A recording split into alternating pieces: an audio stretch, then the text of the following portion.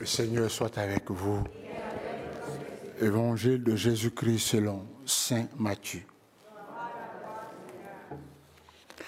En ce temps-là, Jésus disait à ses disciples, « Ne pensez pas que je sois venu abolir la loi ou les prophètes. Je ne suis pas venu abolir, mais accomplir. Amen, je vous le dis, avant que le ciel et la terre disparaissent, pas un seul iota, pas un seul trait ne disparaîtra de la loi, jusqu'à ce que tout se réalise. Donc, celui qui rejettera un seul de ses plus petits commandements et qui enseignera aux hommes à faire ainsi, sera déclaré le plus petit dans le royaume des cieux. Mais celui qui les observera et les enseignera, celui-là sera déclaré grand dans le royaume des cieux. Je vous le dis en effet, si votre justice ne surpasse pas celle des scribes et des pharisiens, vous n'entrerez pas dans le royaume des cieux. Vous avez appris qu'il a été dit aux anciens, tu ne commettras pas de meurtre. Et si quelqu'un commet un meurtre, il devra passer en jugement. Eh bien moi je vous le dis, tout homme qui se met en colère contre son frère devra passer en jugement. Si quelqu'un insulte son frère, il devra passer devant le tribunal. Si quelqu'un le traite de fou, il sera passible de la géhenne de feu. Donc, lorsque tu vas présenter ton offrande à l'autel, si là, tu te souviens que ton frère a quelque chose contre toi, laisse ton offrande là devant l'autel, va d'abord te réconcilier avec ton frère et ensuite viens présenter ton offrande. Mets-toi vite d'accord avec ton adversaire pendant que tu es en chemin avec lui, pour éviter que ton adversaire ne te livre au juge, le juge au garde et qu'on ne te jette en prison. Amen, je te le dis, tu n'en sortiras pas avant d'avoir payé jusqu'au dernier sou. Vous avez appris qu'il a été dit, tu ne commettras pas d'adultère. Eh bien moi, je vous dis, tout homme qui regarde une femme avec convoitise a déjà commis l'adultère avec elle dans son cœur. Si ton œil droit entraîne ta chute, arrache-le et jette-le loin de toi, car mieux vaut pour toi perdre un de tes membres que d'avoir ton corps tout entier jeté dans la géhenne. Et si ta main droite entraîne ta chute, coupe-la et jette-la loin de toi, car mieux vaut pour toi perdre un de tes membres que d'avoir ton corps tout entier qui s'en aille dans la géhenne. Il a été dit également, si quelqu'un renvoie sa femme, qu'il lui donne un acte de répudiation, eh bien moi je vous dis, tout homme qui renvoie sa femme, sauf en cas d'union illégitime, la pousse à l'adultère. Et si quelqu'un épouse une femme renvoyée, il est adultère. Vous avez encore appris qu'il a été dit aux anciens, tu ne manqueras pas à tes serments, mais tu t'acquitteras de tes serments envers le Seigneur. Eh bien moi je vous le dis, de ne pas jurer du tout, ni par le ciel, car c'est le trône de Dieu, ni par la terre, car elle est son marchepied, ni par Jérusalem, car elle est la ville du grand roi. Et ne jure pas non plus sur ta tête, parce que tu ne peux pas rendre un seul de tes cheveux blancs ou noirs. Que votre parole soit oui si c'est oui, non si c'est non. Tout ce qui est en plus vient du mauvais. Acclamons la parole de Dieu.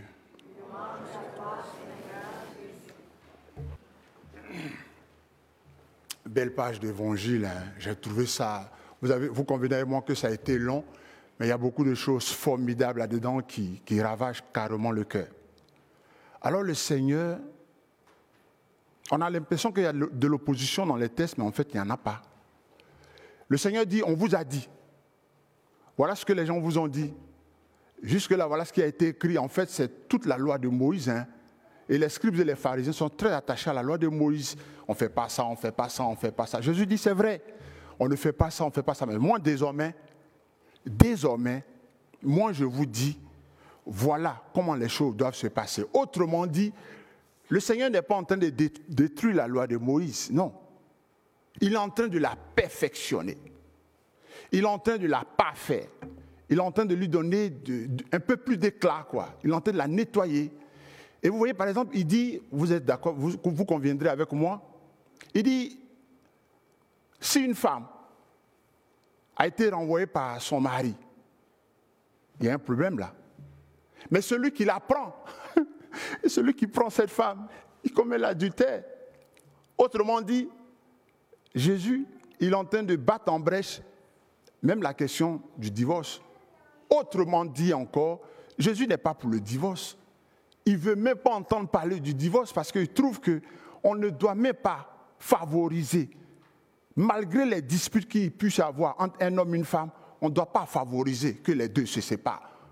Si vous voulez encore, ce que Dieu a uni, qui est dans le livre de la Genèse, en aucun cas et pour aucune autre raison, on ne peut séparer un homme et une femme, même s'ils ne s'entendent pas. Oui, c'est de la pédagogie divine. Ça relève de la pédagogie. Donc le Seigneur est en train de nous montrer que, vous voyez, avec Dieu, notre humanité doit se parfaire. Avec Dieu, notre humanité doit avoir un peu plus de qualité.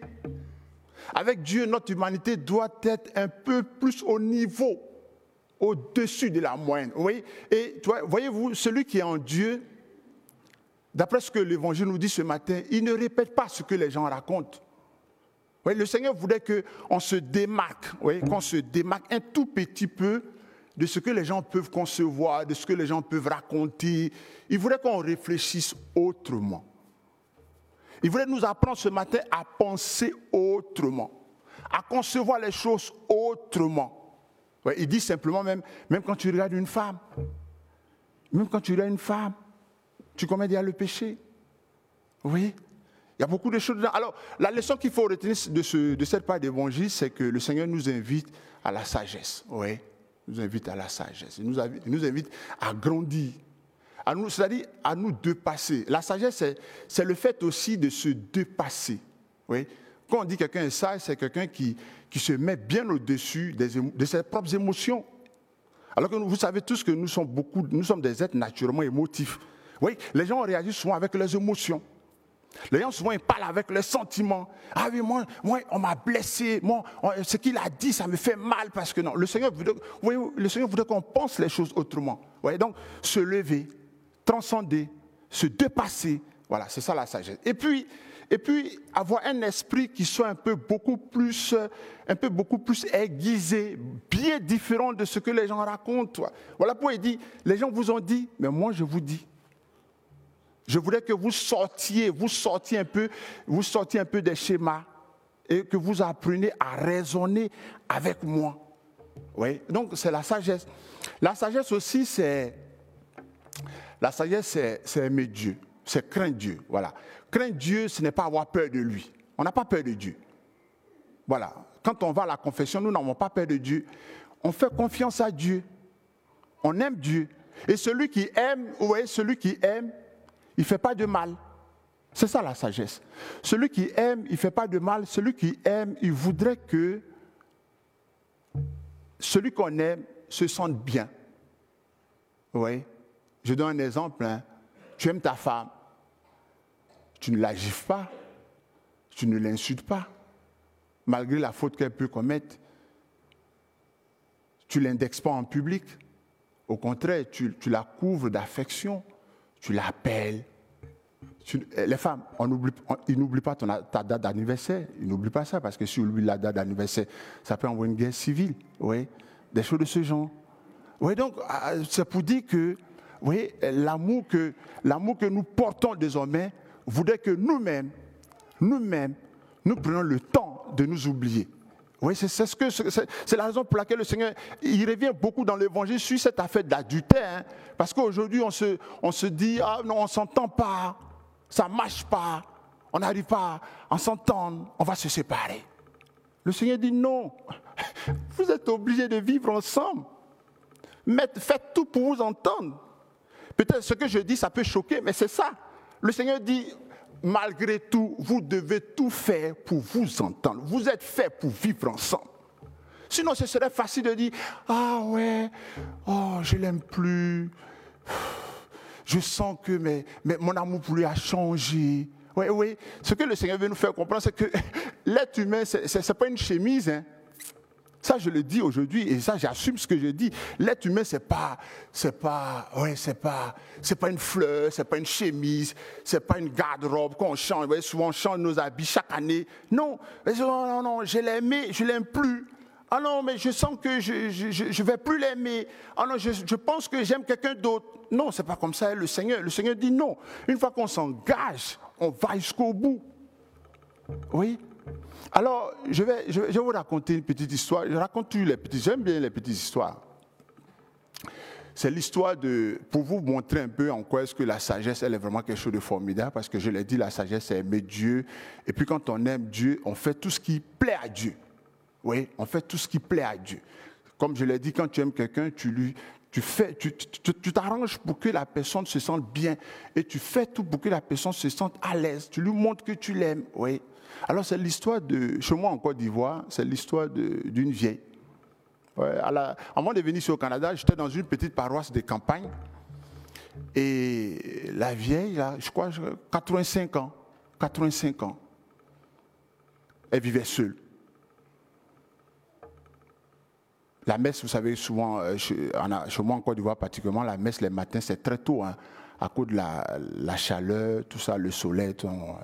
On ne dit pas les messes à 10h, non, les personnes ne viendront. Les messes, c'est 6h30 ou 7h.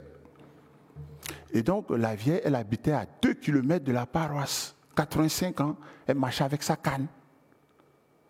La messe est à 7h, elle quittait sa maison déjà depuis 6h du matin. Il pleut, il fait chaud. Elle vient. Alors un jour, je lui ai demandé, mais pourquoi tu ne m'appelles pas pour que j'aille te chercher? Pourquoi tu te donnes tant de peine comme ça? Je peux t'envoyer la communion à la maison. Elle dit non. Je n'ai pas besoin que tu m'envoies la communion à la maison. Je dois venir à l'église. Parce que venir à l'église, ça plaît à Dieu. Si je ne viens pas à l'église, le Seigneur ne sera pas content de moi. J'ai trouvé que c'est beau, hein. C'est pas beau ça? Dites-moi, c'est beau ou bien c'est pas beau? À 85 ans, elle dit, si je ne viens pas à l'église, le Seigneur ne sera pas content de moi. 85 ans. À pied, 2 km de l'église. Eh bien, c'est ça la sagesse. C'est ça la sagesse. Elle comprend qu'il faut qu'elle vienne à l'église parce que ça plaît à Dieu. Et quand on aime Dieu, on s'arrange pour que notre comportement, nos pensées, nos actions plaisent au cœur de Jésus. Que Dieu vous bénisse.